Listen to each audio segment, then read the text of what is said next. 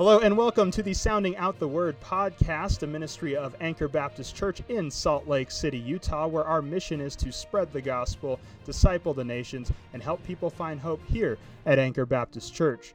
My name is Tyler, and joining me in studio today is Pastor Jason Atwood, the pastor of Anchor Baptist Church. How are you doing this morning, Pastor? I'm doing great, and we're glad to be with you this morning back on, I guess it's a big episode 2 today of our podcast. We had our introduction, and I'm certainly looking forward to the topic today that we have to discuss here on Sounding Out the Word. What we're going to talk about today is why we trust God's Word. And I think this is a very important topic because given all the new belief systems that have come about in recent centuries, there are a lot of different systems, a lot of different religions, a lot of different belief systems that people point to and say, well, why is it Christianity? Why is Christianity the truth?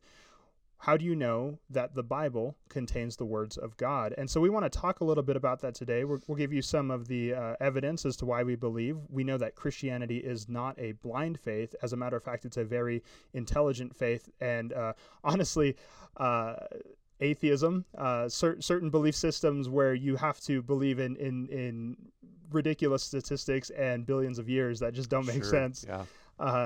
Just that's more blind faith, honestly, than once you study your Bible, you'll realize that Christianity is a very, very educated belief system. It has a lot of evidence supporting it, and the faith that you have is really, it's the trust that you put in Jesus Christ. Well, it reminds me, we talked to a man just a few days ago, door knocking and going out soul winning, and he talked about the fact that he said I'm a skeptic because of all of the different men that have put their hands on the Bible. And again, it goes back to a lack of understanding really of what the Bible is, and people sort of look at Christians as well. They're just, holding the Bible as a crutch, and like you said, having a sort of a blind faith, when in reality, yes, it does come down to faith, but the Bible can also be proven through many, many things throughout the world that God has given us, even today, that we can look at, we can study, we can read. Yeah, and I think it's important for our listeners who are maybe either new to the Christian faith or maybe never took the time or got told what the Bible actually is. But the Bible is a collection. It's not a single book in the sense that it was written in one setting. It's a collection of 66 books and letters penned by, over 40 authors over the course of about 2,000 years? Yeah. And what's very interesting about that fact is if you look at the Bible from the first book of Genesis to the last book of Revelation and every book in between, they are all consistent with each other. They all have an overarching storyline that points ultimately to Jesus Christ and his fulfillment on the cross and what the future state is going to be. And to look at that and to look at the history of how it was written, we can only come to the conclusion that a divine author was writing it, and that is God himself using his holy men to pen his words into the Bible. Oh yeah, you look at any other work of literature today, if it would have had that many people's hands on it and written over that long of a time frame, it would have been totally inconsistent. There would have been error, all kinds of different things. But when you look at God's word, God used sometimes a shepherd. God sometimes used a man of agriculture. God sometimes used a preacher, a prophet. God used all different kinds of people because the Word of God was not written by man. The Word of God is inspired, and that literally means it's God-breathed. And the Bible talks about holy men of God spake as they were moved by the Holy Ghost. God used these human instruments to pen the words that he has given to us today, and we can be confident in God's words that they are the Word of God. They're not man's words, they're the Word of God, and we can base our eternity off of it.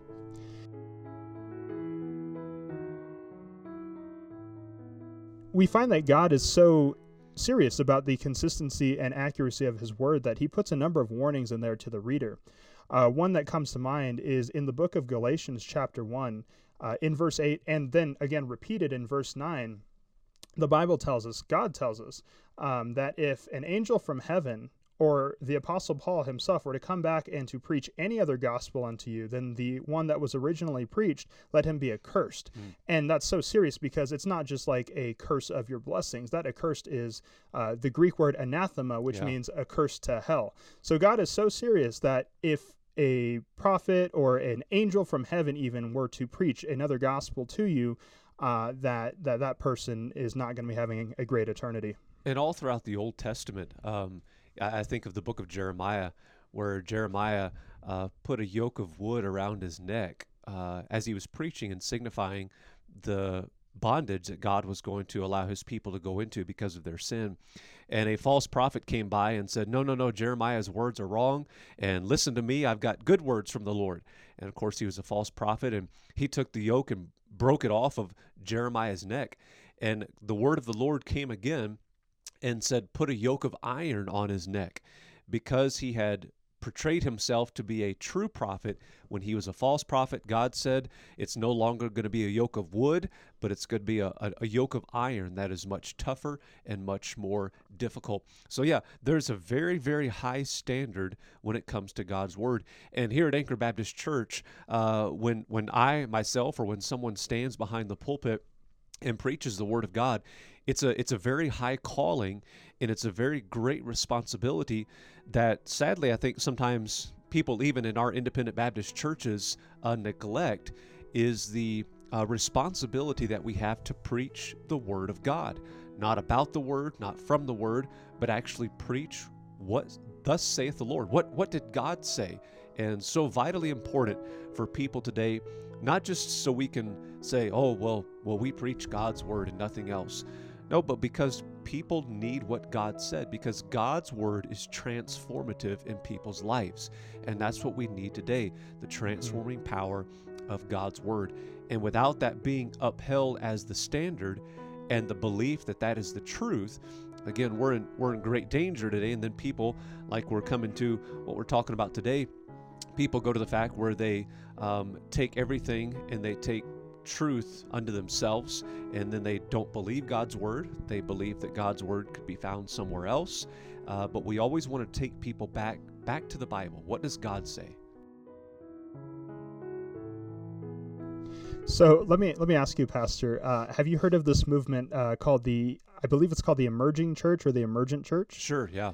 Yeah, so if any of you listeners out there are philosophy geeks, you're probably familiar with the term postmodernism. And imagine building a church that tries to stand and use the infallible, inspired word of God, and then use the philosophy of, well, but there is no objective truth. And then so what ends up happening, and the danger with doing that, is you have a congregation of people with ears that want to hear, that want to find hope, and that they want to find truth in this crazy world that we live in. And you start to preach to them and say, well, on one hand, we have it written in this here book that it says this, but do we really know if that's the case? And if you do that for many, many years or whatever, and that's been your entire spirituality, at the end of the day, what you're going to realize is that you have nothing to hold on to. You have no hope. You have no foundation. Why would you serve a God when you're not even sure of what he said is true? So I think that there's a very distinct danger in trying to unseat the foundation of the truth of the Word of God. And it's going to impact culture. It's going to impact our children and our generations. And I think you said it earlier on in this podcast. It's going to dismantle the establishment of biblical values in society, and we're going to start to see a breakdown. And I don't know if you've been watching the news recently, but I certainly see that start to happen. And what's the correlation here? Well, we have the Emergent Church. We have the Methodist Church. We have these churches that are taking the Word of God and saying, well, it's not inerrant. It's not necessarily fully inspired, all the parts of it. They try to discredit certain authors because they don't like what they've said. But even if you were to take the words of Jesus, it's consistent with all the authors of the New Testament. It's consistent with the fulfilling of prophecy of the Old Testament. So we have good reason to believe that the Bible is the Word of God, and there's a really severe danger on a personal level, on a salvation level, and on a global and cultural level if you try to ignore that foundational truth. You know, the emergent church is something where I think most people that are observant could easily see where that is moving toward the one world church. You're lowering all lines of distinction between what people believe about the Bible, and it's just let's go along to get along, or let's get along to go along. However you look at it, it's unity for the sake of unity. But what many people don't realize is that the emergent church was born out of the ecumenical movement that started in the 1940s, and then modernism that started in the 1920s. And so it's all a development of all of the lack of, again, what saith the Lord? Right. What does the Bible say? So anytime any society, any church, any preacher, any family downplays the words of God, there's always going to be a digression and a devolving of, like you said, a society, a church, and whatever it is. And certainly we see where that is headed today.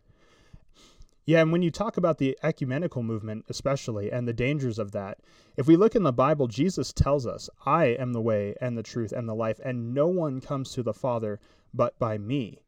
And so that's extremely important when you start to question the Word of God, and you start to question your beliefs, and they start to blend with other beliefs. How many times on the internet or through someone else's YouTube channel have you heard the term Christian yoga? And what they're really doing is they're taking the basis of Christianity and then mixing in New Age, Eastern mysticism, and they're removing the centrality of Christ.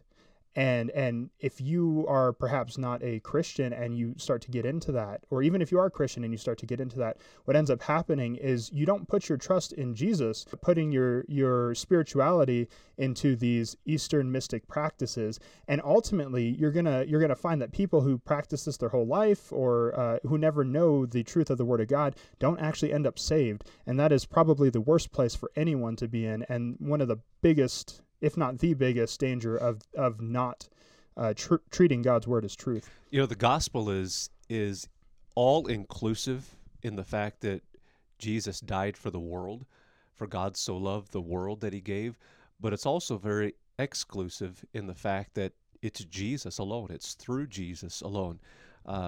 Jesus said, if I be lifted up, I will draw all men unto me. So it's about Jesus. It's all about him.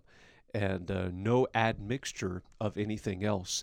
And so when we look at the truth of God's word, that's very important that those foundations aren't cracked and broken. And that begins with our homes, that begins with our churches, to where we stay solid in what the Bible says, and always going back to what does God say about whatever you want to look at. So if you've been listening today, and you find yourself wondering how you can learn the truth of the Word of God, certainly read your Bible. But we do encourage you to come out and visit Anchor Baptist Church here in Salt Lake City. If you go to anchorbaptistslc.org, you can find our location and service times, and we'd love to have you over. And please come talk to the pastor, come talk to any member here, and they will show you how you can know that the Word of God is, in fact, the truth. Absolutely. And we don't present ourselves as someone who knows everything. We're learning. We're growing the same. God's word is continuing to work in our lives, each and every one of us, and that's our goal and desire. And in fact, that's the promise of the Word of God, that when we're saved, we will be conformed to the image of Jesus Christ. And so thank you so much for listening today, and we hope that it's been a blessing to you. If you haven't done so, subscribe to our podcast. That way you can get alerts and notifications when a new one comes out. But we hope to be a blessing to you. Again, if you're in the area, we'd love to invite you to our church on Sunday morning. We have Sunday school for all ages at 10 o'clock in the morning, and then 11 o'clock is our morning worship service, and then 6 o'clock in the evening is our evening service, where we really come together as a church family. We sing, and then we learn from the Word of God together. You've been listening to Sounding Out the Word podcast, a ministry of Anchor Baptist Church. I'm Pastor Jason Atwood. And I'm Tyler Thomas. And we pray that God will bless you as you live for Him and serve Him. Have a great day.